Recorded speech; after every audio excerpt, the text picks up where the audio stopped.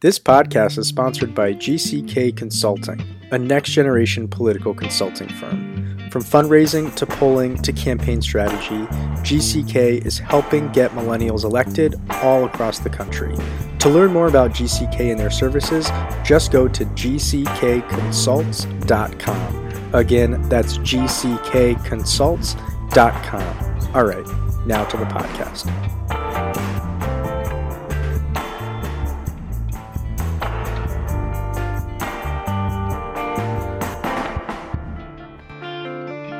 Hey everyone, welcome to the Millennial Politics Podcast. I'm your host, Nathan Rubin, and today I'm joined by Sam Jeske, Senior Fellow here at MP, and Michael Nienhuis, President and CEO of UNICEF USA. Michael, thank you so much for joining us today. Thank you so much for having me. I'm really glad to talk to you. Can you start by telling our audience a bit more about your personal background and the work that you do at UNICEF USA? Sure. And, UNICEF globally is the largest agency working to improve the lives of children in difficult circumstances around the world. And here we represent UNICEF here in the U.S. And I have personally been involved in global humanitarian work for about 25 years and come most recently from a global health-focused organization that I led for about 6 years. So in my experience over the past 25 years, I've traveled to 50 countries. I've been in most of the big disasters you've heard of, lots of ones you haven't, been in slums and in rural areas and all the difficult places where humanitarian aid groups tend to work. And thrilled to have a chance to come and join UNICEF because, again, there's just no better global platform to impact kids around the world. So can you tell us a little bit what inspired you to get into this type of work? I know you just said you've been in this type of work for over 25 years. So what essentially made you get into this field when you first started? Very specifically, a nurse in Guatemala named Gloria, who I met early in my career. First 10 years, I was a journalist and did a reasonable amount of international reporting and had a real interest in what was happening in some of the poor countries and communities of the world. I was in Honduras reporting on the HIV pandemic in the mid-90s at the time. Sorry, that's a long time ago for a millennial crowd, but really important in the annals of global health work. And while I was there, I was in a small village, and I met a local nurse named Gloria, who was just a dynamo. She was transforming her community as a nurse, as a public health specialist, as a community development specialist. She just was working with mothers and children and farmers and men in the community on gender issues and just really doing a tremendous work. And I had an epiphany moment going like, I think she's the one who knows what needs to be done in these communities. I mean, what do we know about that? But she certainly knows. Maybe we should just get behind her and help her do her work. And I just decided that that's what I want to do with my life, was to find people like her and help her. So it led me to find an organization that had trained her in community health practice, and that was a U.S.-based humanitarian group. And I ended up joining them on the communications side, and then kind of the rest is history. So, Michael, you just mentioned that you covered the HIV pandemic as a reporter. I'm curious, are there any parallels to the COVID pandemic, and how might your previous experience have informed your current work on COVID? Yeah, I would say two things. Certainly, covering part of the HIV pandemic at the time, the uncertainties and the what was not known about it. Wasn't even known what kind of disease it was or what to do with it. Early on, and we certainly faced those here too. What is COVID? How do you tackle it? How do you get a vaccine, a treatment for it? Those are all things we've dealt with again, and sort of watching it spread wildly while we're trying to figure all of that out. So there's some parallels there too. But I would also say there's real parallels to work I was involved in West Africa during the Ebola crisis as well, where public health measures, where issues of changing the behavior of citizens who interact with one another, where you needed people to stay away from each other. You needed messaging on why that was important. You needed to change, again, those kinds of behaviors. There's a lot of parallels, I think, to what we have seen here. The difference is this is a global pandemic. We haven't seen anything like this before.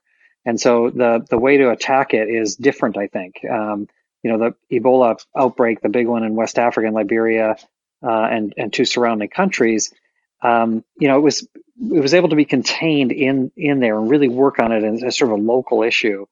But this has been a global pandemic unlike anything we've seen before. So I think those are both some similarities and differences. So what has UNICEF USA been doing in response to the COVID-19 pandemic, both domestically and abroad? Yeah, abroad, certainly we've been engaged with UNICEF and its response to the pandemic, and that has shown itself in many ways. Number one was the ability to get personal protective equipment and other supplies to healthcare workers around the world. We've been able to deliver those kinds of supplies to 40 million health workers in countries that were affected early and also affected later in the pandemic. So I think that's a critical piece, immediately. But also doing things like worried about kids that are out of school and how do we make sure that they can continue their education. So we've got a really interesting technology platform called the Learning Passport that was developed between UNICEF, UNICEF USA, and Microsoft to deliver curriculum to people it was intended for refugee children who are out of school and out of their country so they could tap into their national curriculum. We've been able to adapt that for kids that are out of school as well. So everything from trying to get kids the education they need to dealing with health workers on the front lines to working with the continuation of all of the really critical work that we do for children every day that can't stop either. So that's what we've been doing globally. And here in the U.S., we work with a network of local organizations and advocates who typically are working with us on the global issues. And we've been able to get out to them all kinds of information on COVID and just spread to their communities about how to protect themselves and stay safe from this pandemic. And then we've also had an interesting program that we do in schools called Kid Power that helps kids in schools have some activities that connect them to global causes and some physical exercise around it. And we've been able to make that available to parents, so they've been able to use that at home. And over the course of time, we've had almost 1 million kids that have been using Kid Power in one way or the other. So a whole variety of different ways that we've been able to respond. So, Michael, dealing with kids specifically, COVID-19, at first, it seemed like the world was under the impression that there was no real impact of COVID-19 on children. But we started to see, as this has gone on, that there are some complications, something that mirrors a Kawasaki disease, which is, they have now termed it pediatric multisystem inflammatory syndrome. And I'm curious, as children start to return to normal, even though we don't have a vaccine, are we falling into a false sense of security that we are starting to flatten the curve? Warm weather is around the corner. Summer is back. People are starting to open up. Do you think that we're maybe going a little too quickly, too soon? It's so hard to tell, right? Because we haven't done anything like this before. So I think the cautious steps that many states are taking to open back up again and watching it very carefully are really critical and important.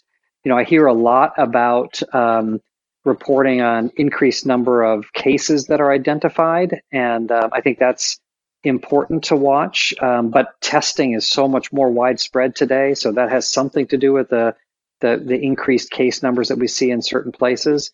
I think one of the things we should be watching really carefully is hospitalizations, because that's a better indication of the seriousness of the disease and the pandemic, is whether people are still being hospitalized. And you see, different statistics around the country on all of that. So I think we just have to watch it real carefully as we step back into life. One of the things that happens in cases like this, and this is true like in the Ebola crisis in West Africa too, is that the attention to this one thing becomes so all-consuming that the other issues that people face, the other health issues that people face, are ignored. So the way that played out in Ebola in West Africa was you had this was never fully counted, and you probably couldn't fully count it, but the estimates are pretty high in terms of the number of people during the Ebola crisis that died from things like malaria, from childbirth, from accidents, the things that normally are being caught by the health system, but just were left unattended. And we have to be concerned about the same thing here, that there's all kinds of other issues that people are facing that they're not getting the treatments for, just even vaccinations for children. There's a UNICEF statistic that shows about 117 million children around the world are at risk of falling behind in their basic vaccines because of the COVID crisis. That's a huge problem that could lead to other problems down the road. So, the people have to make these decisions about when to open and when not to and how to go. Glad I'm not one of them. But I think if we make very slow steps and we kind of measure things along the way, we can find the right balance here between dealing with COVID, dealing with the economy, dealing with all the other issues that people face from a health perspective. What's up, everybody? We're going to take a quick break from the podcast and let you know that Millennial Politics is now on Spotify, Stitcher, the Google App Store, and iTunes. Basically, anywhere you get your podcast. If you like the show and like hearing from previous guests such as Mayor Pete Buttigieg, former presidential candidate Andrew Yang, Congresswomen Rashida Tlaib and Ayanna Pressley, and many more, make sure you subscribe, give us 5 stars, and leave a review. High ratings and good reviews are some of the best ways people can find us. And if you want to see us continue doing this work, we hope you'll consider supporting us on Patreon at patreon.com/MillenPolitics. Every dollar will go directly towards our mission of shining a spotlight on progressive candidates, causes, and organizations. Again, if you want to continue hearing interviews and conversations just like this one, we hope you'll visit patreon.com/MillenPolitics and join the movement. All right, now back to the show. So we discussed UNICEF USA's kind of response so far. What legislation or actions or government actions have you been pushing for that you would like to see implemented to combat issues that have been the direct result of the coronavirus pandemic?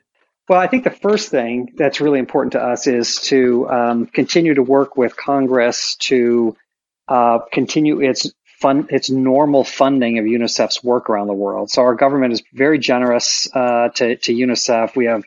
We have really strong support on both sides of the aisle and long-term support for them. The government makes an annual appropriation to UNICEF and then also funds a great deal of specific projects and programs around the world.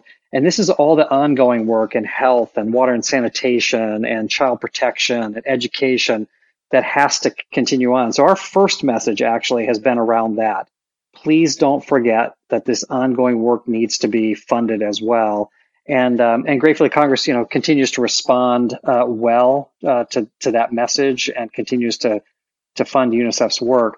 The second thing that we worked on in a coalition with other groups is to make sure that in these supplemental bills that have been passed to deal with COVID, that there is money in there for the global effort to fight COVID as well, because it's not, it's now beginning to seep into some of the places that we're fearful about, right? Some of the poorer countries that have weaker health systems and are not in a position to have a lot of people working from home and to have social distancing the way that we've done it, and places where there are refugees and internally displaced people that just don't have some of the same advantages to try to stay isolated in that way. And Congress has been pretty good about that too, in terms of putting money toward the COVID response globally. So we're grateful for that.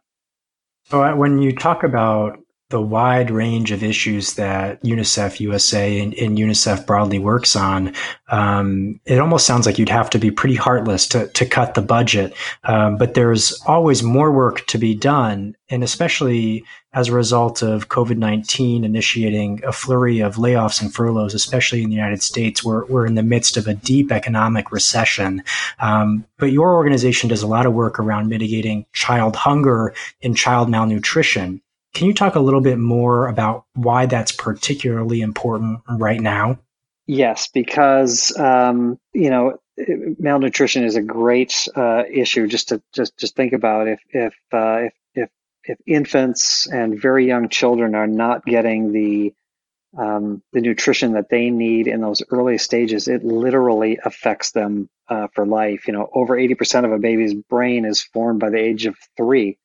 And whatever they're lacking in those first 3 years is not just going to impact those 3 years of their life, but the rest of their life and their chance to really live out a full potential. And we need that next generation, coming up and being fully capable to lead when it's their turn. So that basic work, basic early, vaccines, all those vaccinations that are necessary. UNICEF, distributes and provides about 45% of the vaccines for children around the world. How critical is that we continue to do that? The child nutrition programs, basic water and sanitation available to them at that early stage.